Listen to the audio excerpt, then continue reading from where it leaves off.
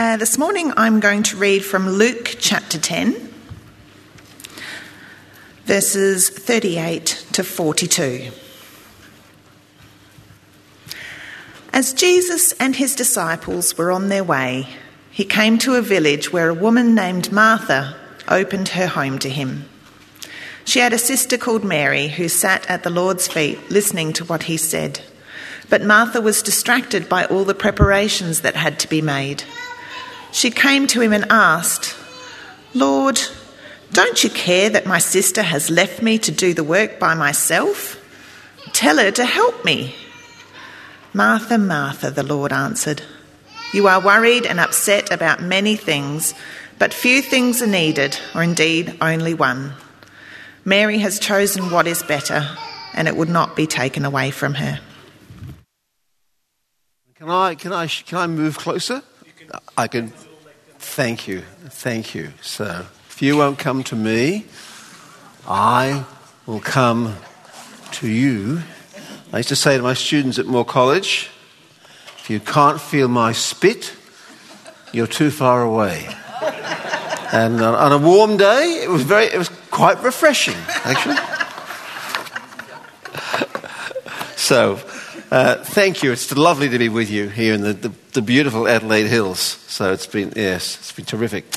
As we follow through Luke's Gospel. As I mentioned, I worked in Pakistan. My wife was born and raised there. Her parents were missionaries. They spent nearly 40 years working in Pakistan, doing evangelism. Had 5 kids, all born and raised there. Of the 5, 4 later returned to Pakistan to work there themselves. And we were there too. And when we were there in the 90s, 3 of the 5 brothers were working there. And one is a man called Joel. Joel, I guess, is now 60. He's probably spent 50 years of his life in that part of the world. And Joel was working there.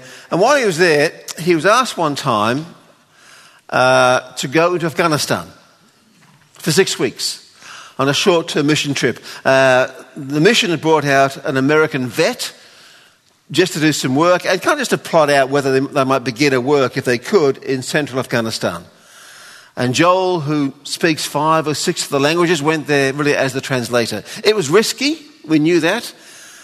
Before he went to his parents, although he was now 30-ish, to ask their permission to go because it could be dangerous. It was a war going on against the Russians with what's called the Mujahideen, I guess the predecessors of the Taliban. Anyway, he went. And on the last day of their being in the country, they're buying gifts to take back home. A jeep tore into the town they're in. Armed men jumped out and kidnapped Joel and this older man who was a retired vet. And to cut the story short, Joel spent 6 months as a hostage in central Afghanistan.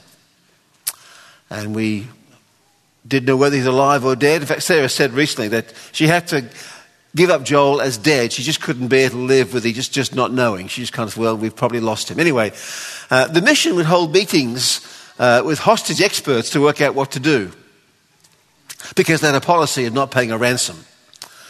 And at one meeting in America, the family sent another brother, Phil, to represent the family at the meeting. They brought in hostage experts to discuss what to do. And the guy who began the meeting said, "Friends, our first priority is how do we get Joel out of Afghanistan?" At which point Phil spoke up and said, "Excuse me, but that wouldn't be Joel's priority. I'm sorry. I think Joel's priority would be, how can I glorify God in this situation? God has put me here. He's sovereign. How can I be used by him to show the light of Christ and maybe draw someone to Christ?" Now, I don't think Phil was being overly pious. I just think he's right. You read Paul's letters, most written from prison. Paul never says, "Please guys, pray, get me out of here." There are always prayers like, the gospel's progressing. If he just, like this prayer, how can I glorify God in prison? That's just the right prayer, I think, and the right priority. And I think Phil got it right because he and the family, they had the mind of Christ. May the mind of Christ, my Saviour, live in me from day to day. By his power and love controlling all I do and say. I think when you have the mind of Christ, you know how to pray, you know what your priorities are. So I just think it was right. That they were filled, Paul says, may the word of Christ dwell in us richly. Well, I think Christ's word dwelt in them richly. And they knew how to live. So I want to kick off this morning with that thought as we read this very well in that lovely story of these two sisters. And the question of having, I think, Jesus' word dwell in us richly. Just some background we're walking through Luke's Gospel. I think you did a series on Luke a couple of years ago. But at Luke 9, around 51, 52, we're told by Luke that Jesus set his face resolutely towards Jerusalem. He just the alarm goes off in his life. Okay, Jesus, time to go really to the cross. He sets off on a 10-chapter journey to Jerusalem with the disciples following him. It's a 10-chapter journey. And it's a journey on two levels. It is a physical journey along dusty country roads with twists and turns and pebbles in the shoes. It's a dusty journey. But the journey is a metaphor for the journey of discipleship. Because on the way, he gives teaching about the way, about how to live. In fact, you'll know from Acts, the first name given to Christians was the way. We are the people of the journey. We are disciples. We follow him along the way. So along the way, he gives teaching. And the teaching he gives is pretty stark. He meets rejection. And he says to us really on the way to the cross, be single-minded, be focused, be resolute. He says, the Son of Man has nowhere to lay his head. I'm homeless. I was talking to Cameron the other night about pastors. It just so discourages me when I hear about a pastor who's asked to go somewhere to serve. And the big thing is, well, how big's the house? How many carports? What's the schools like for my kids? They're not unimportant, but hang on, Pastor. The Son of Man had nowhere to lay his head. Let me go and bury my father. You let the dead bury their own dead. Come follow me. Don't put your hand to the plough and turn back. Don't be like Lot's wife. It's pretty in your face kind of teaching. Before our chapter today, he sends out the 72 on a mission. Then the story of the Good Samaritan. And now this lovely story as he comes to Bethany, just a few k's from Jerusalem. And a house there of a family he knows very well, close friends of Jesus. 3 in the family at least. Mary, Martha, and a brother called Lazarus. We know from John's Gospel, who our Lord raised from the dead. He's not here in this story. Maybe he's away, or maybe he's not very important for the story. He's not mentioned. But he regularly, our Lord, stayed in Bethany with this family. It's far enough away from the city of Jerusalem to give him some privacy. But close enough, in an hour's walk, he's in the city. He stays there with them regularly. They're good friends. And I guess a fairly big house. Because he's there with the disciples. So I gather a few rooms, quite large. And the women that day have their work cut out for them. There's our Lord, there's his friends and some others. There's a lot to be done to get ready for the evening meal. In that culture, today and back then, being hospitable was very, very important. So a big day of that. I don't think there are too many Subways or Thai takeaways in Bethany in the first century. Not many Domino's pizzas for takeaway. So their work is cut out for them. These two sisters, Mary and Martha. Before we go on, it's a very important little passage and quite radical. Quite radical. As I said, I taught at a Bible college in Pakistan, just a small one. We had a student there, a Muslim convert called Pervez, married. They had their first child, and it was a girl, which was disappointing. Then they had a second child, and that too was a girl. That was very disappointing in that Muslim culture. So they simply didn't feed her. As he trained to be a pastor, they didn't feed her. And we tried with the school nurse to feed the child, and at 9 months, she weighed what she weighed at birth pretty well, and she died, really of starvation. We buried her. Within half an hour, he was playing volleyball with his classmates. You'd think he'd lost a rabbit. And I went to him and said, I'm sorry. He said, oh, it is the will of God, he said, dismissively. That's the world of Pakistan, the Muslim world. I had a daughter at the time, 9 months old, Lauren. I would have been inconsolable had she died. In fact, at her birth, we gave a party back in Pakistan. When you receive a blessing, you don't receive gifts, you give gifts. So we gave a party for all the students in the college and the staff. We had them round for tea and cakes. And the dean of students, a godly man, said to me, oh, but Mike, we wouldn't do this for a girl, just for a boy. That's the world of Pakistan. That's the world of first century Palestine and the Roman Empire. That's the world our story takes place in. Where a Jew, thank God, he wasn't born a Gentile, a dog, or a woman. Where a woman's testimony was worth half that of a man's. That's the world of Jesus. And against that background, Luke's gospel is incredibly radical. Luke, more than any other gospel, gives prominence to women again and again and again. He rarely mentions a man without a woman. So at the beginning of the gospel, there's 2 godly saints, Zechariah and his wife Elizabeth. Then, of course, the godly Mary.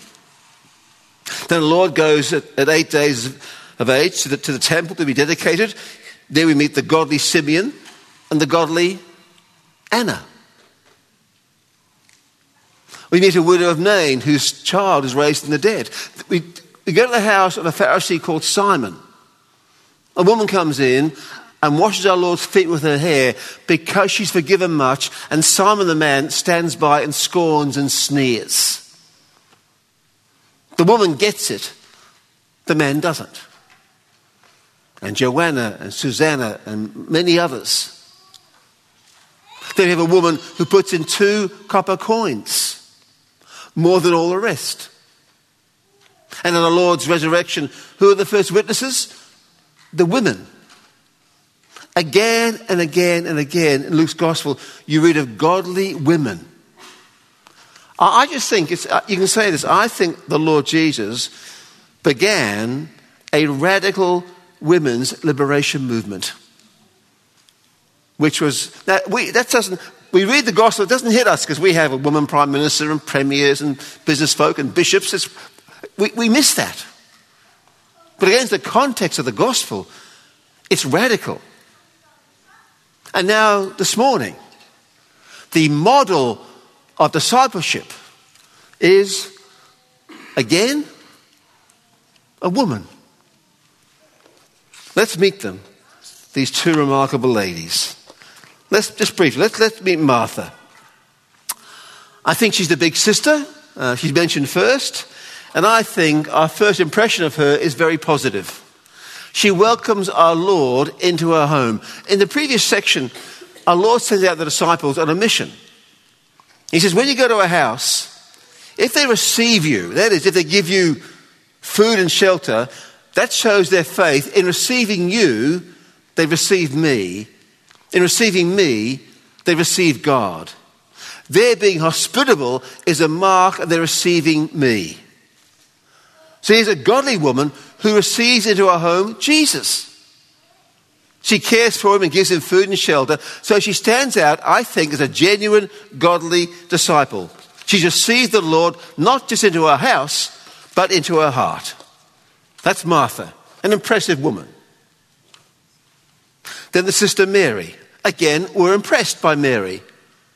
And I think, just to look ahead, I think our Lord portrays her as the model of discipleship. She knows he's Lord. She sits at his feet and listens to his word. She sits at his feet. That's what disciples do. In Acts 22, verse 3, Paul is giving his testimony to the Jews. How he was a godly Jew. How, as a young man, he sat at the feet of Gamaliel, the great rabbi.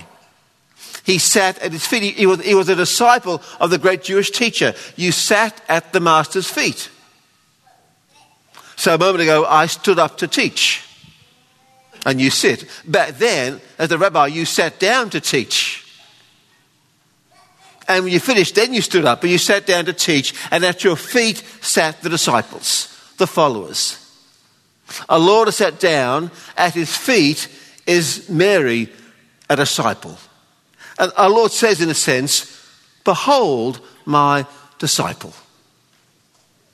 Well, they're the two women. Two godly women.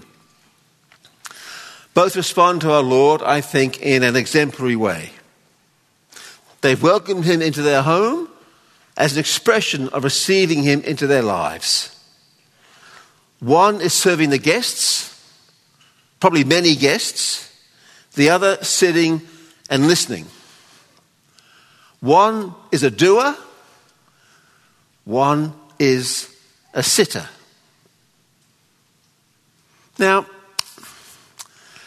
let's pretend we don't know what happens next.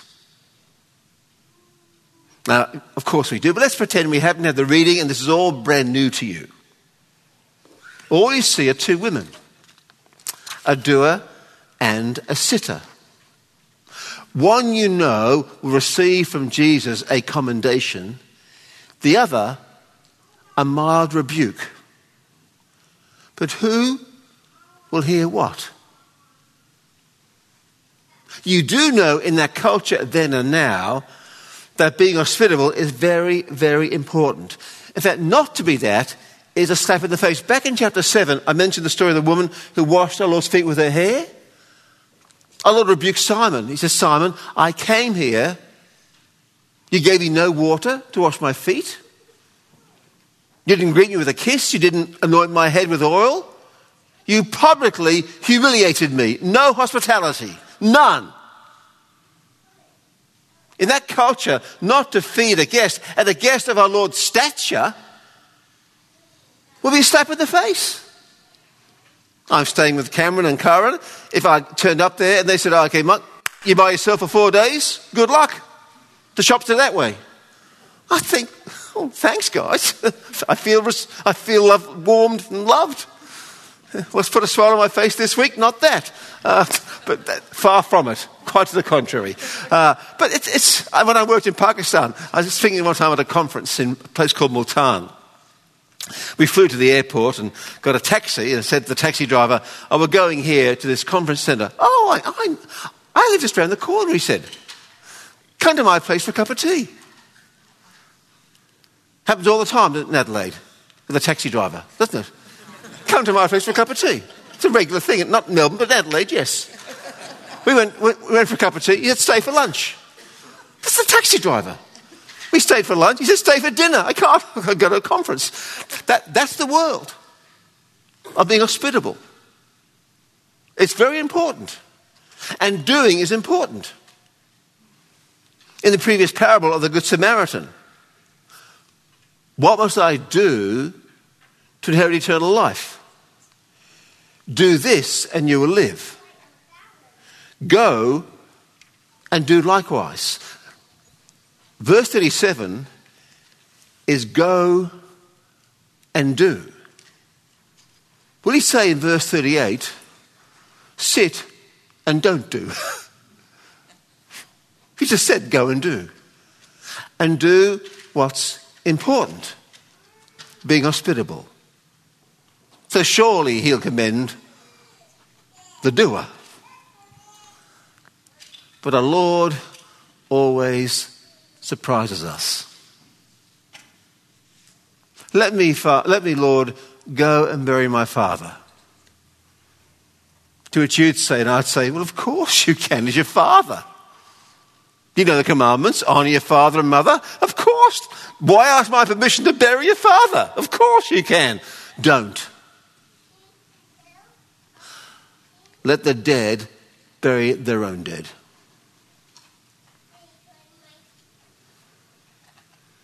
There's a man lying by the road, battered and bruised. 3 men come along. A priest, a Levite, a foreigner, a half-caste.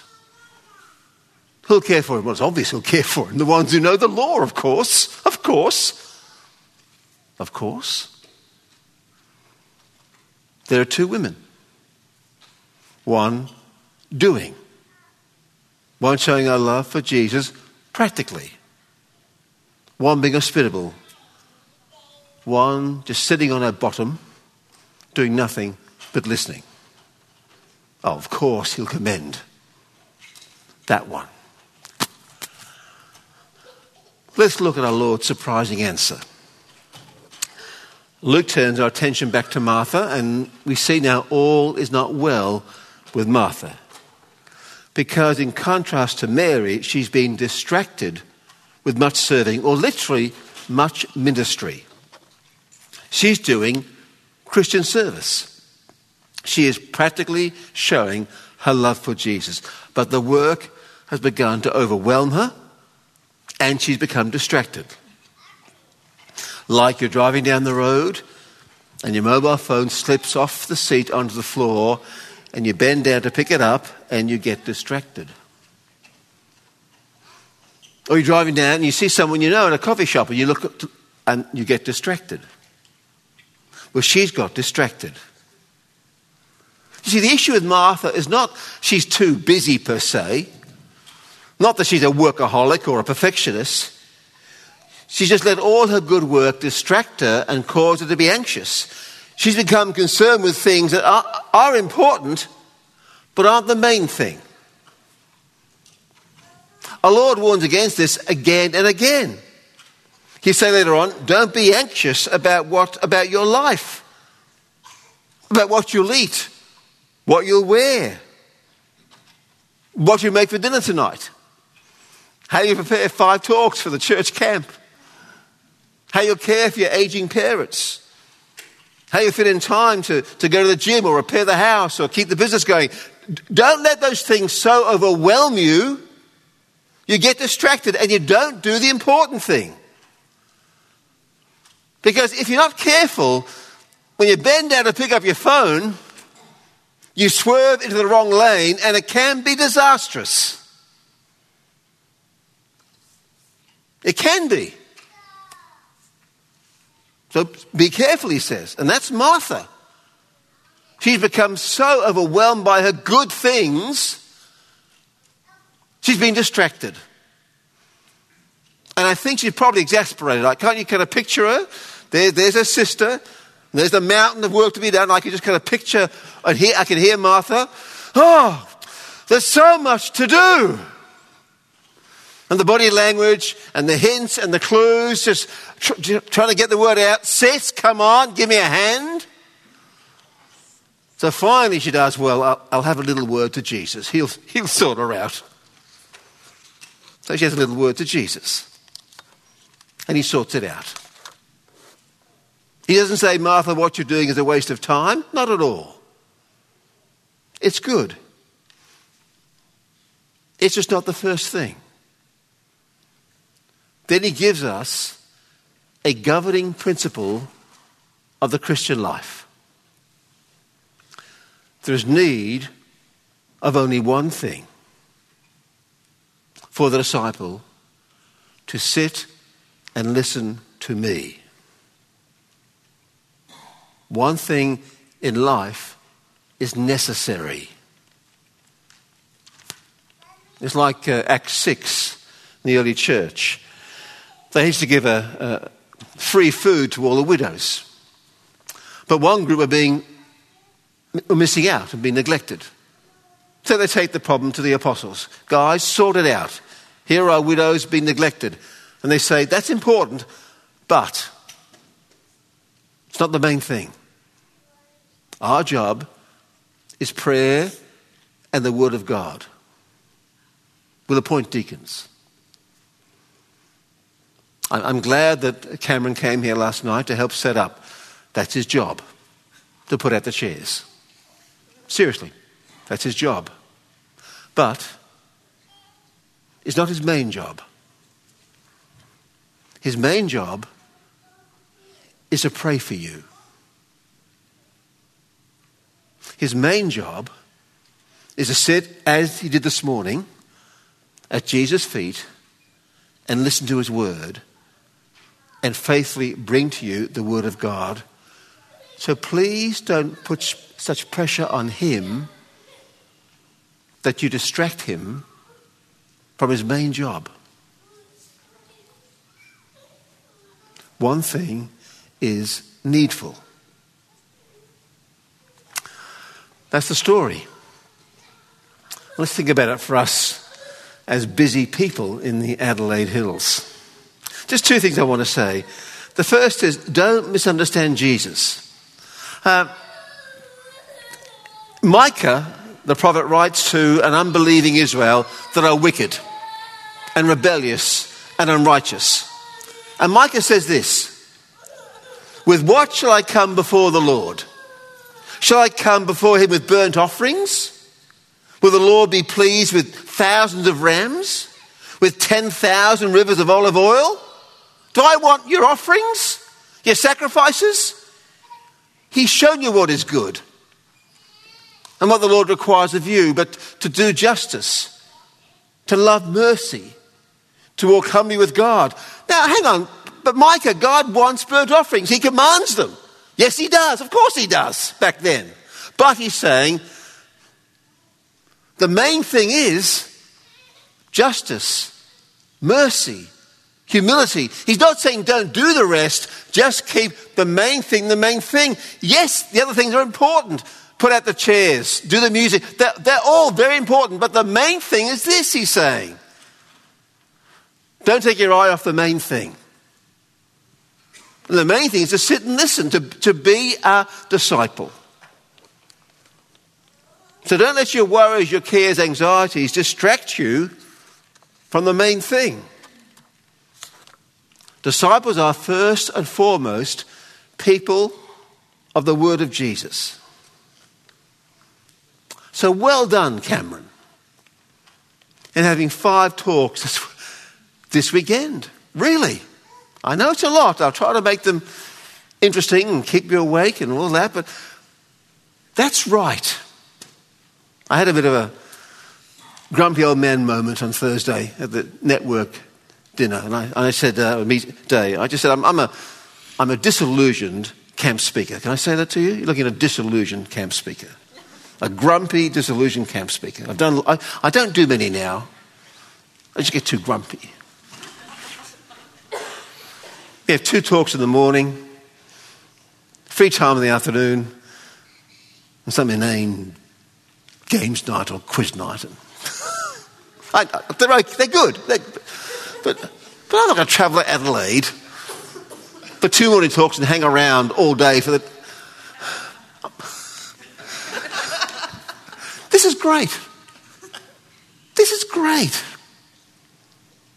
That you're giving time...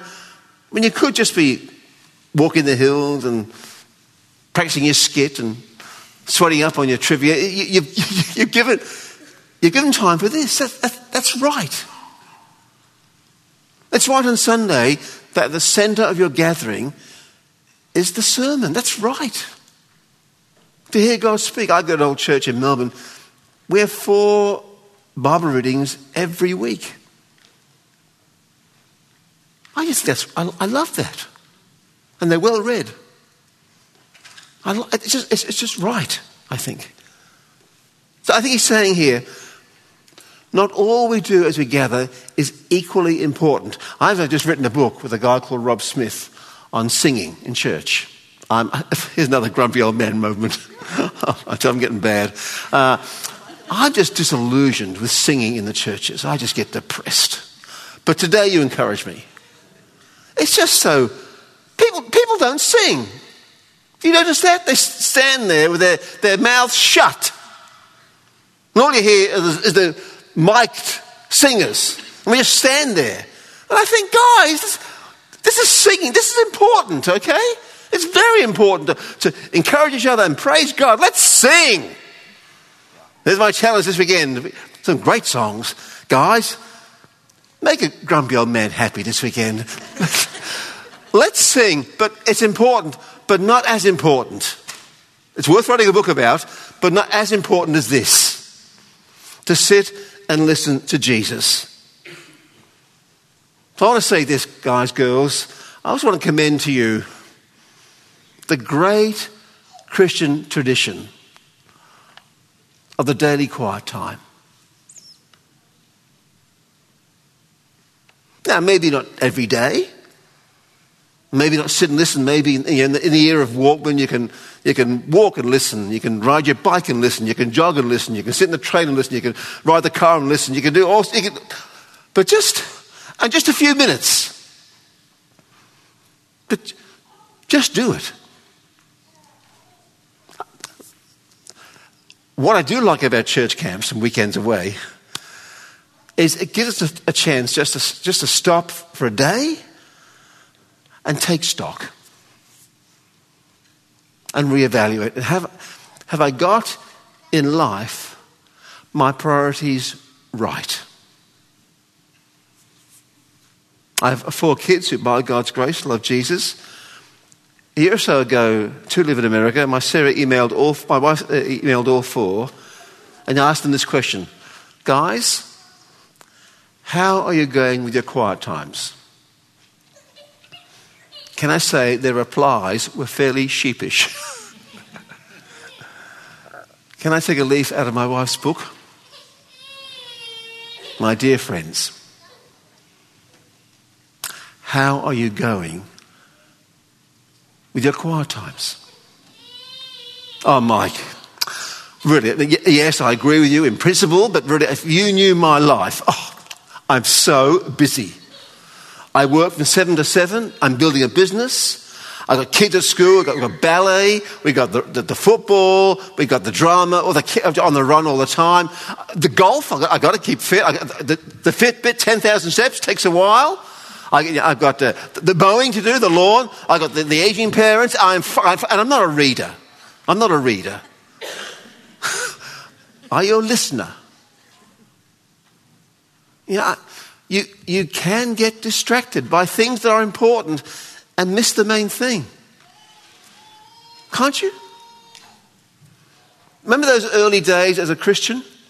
I remember you couldn't get enough of the Bible. Just all the time. You loved to read it.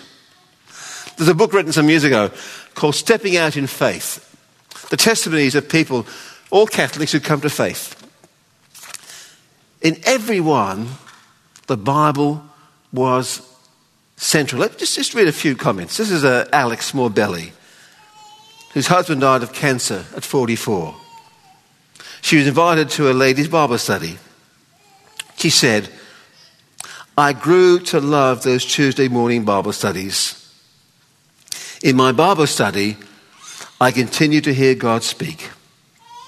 In the Gospels, I discovered a Jesus I never knew before. Tony Coffey writes, but here in this evangelical church, the exposure to the living word of God grabbed my heart. I felt myself being drawn to the message. Eddie Piani writes, God began opening my mind to the real Jesus and the real God. The more God taught me from his word, the Bible, the more I wanted to learn. I was beginning to understand the idea of grace. Angelo Porcu wrote, I began to read my Bible and it led to a change in my lifestyle. Alex Pronoma wrote, probably the most important factor in this sudden enlightenment was that I read the Bible for the first time in my life. And Mark Gilbert wrote, seeing what God was like in black and white and knowing clearly what he wanted from me was wonderful. I went to Mass because I felt I had to. I went to Bible study because I loved it. Remember those days? They can still be our days. I've just written, one thing I do in my spare time, I write little commentaries. Here's one on Colossians Philemon, one on Matthew. Just a page of thoughts with some application and some questions. Take you 5 minutes, 10 or 15 if you're reflective. I'd love to give them to you for free. I can give you a website, you can get 10 copies for free. Now, or get something else. But if the daily quiet time has become a thing of the distant past or very infrequent, can I say again, listen to Jesus? I'm not decrying all that you do for the family, the work, the church. Not for a moment. But one thing in life is needful. To sit at my feet and listen. Back in 1953, at the coronation of the Queen, the Archbishop of Canterbury gave her a Bible and said this, Our gracious Queen, to keep your majesty ever mindful of the law and gospel of God as the rule for the whole life and government of Christian princes, we present you with this book, the most valuable thing that this world affords. The most valuable thing that this world affords. Here is wisdom. This is the royal law. These are the living oracles of God. The most valuable thing this world affords daily in our hands. May the mind of Christ my Saviour live in me from day to day by his love and power controlling all I do and say. We will think his thoughts, do things that please him as we sit at his feet and listen. Beloved, one thing in life is needful. Let me pray for us.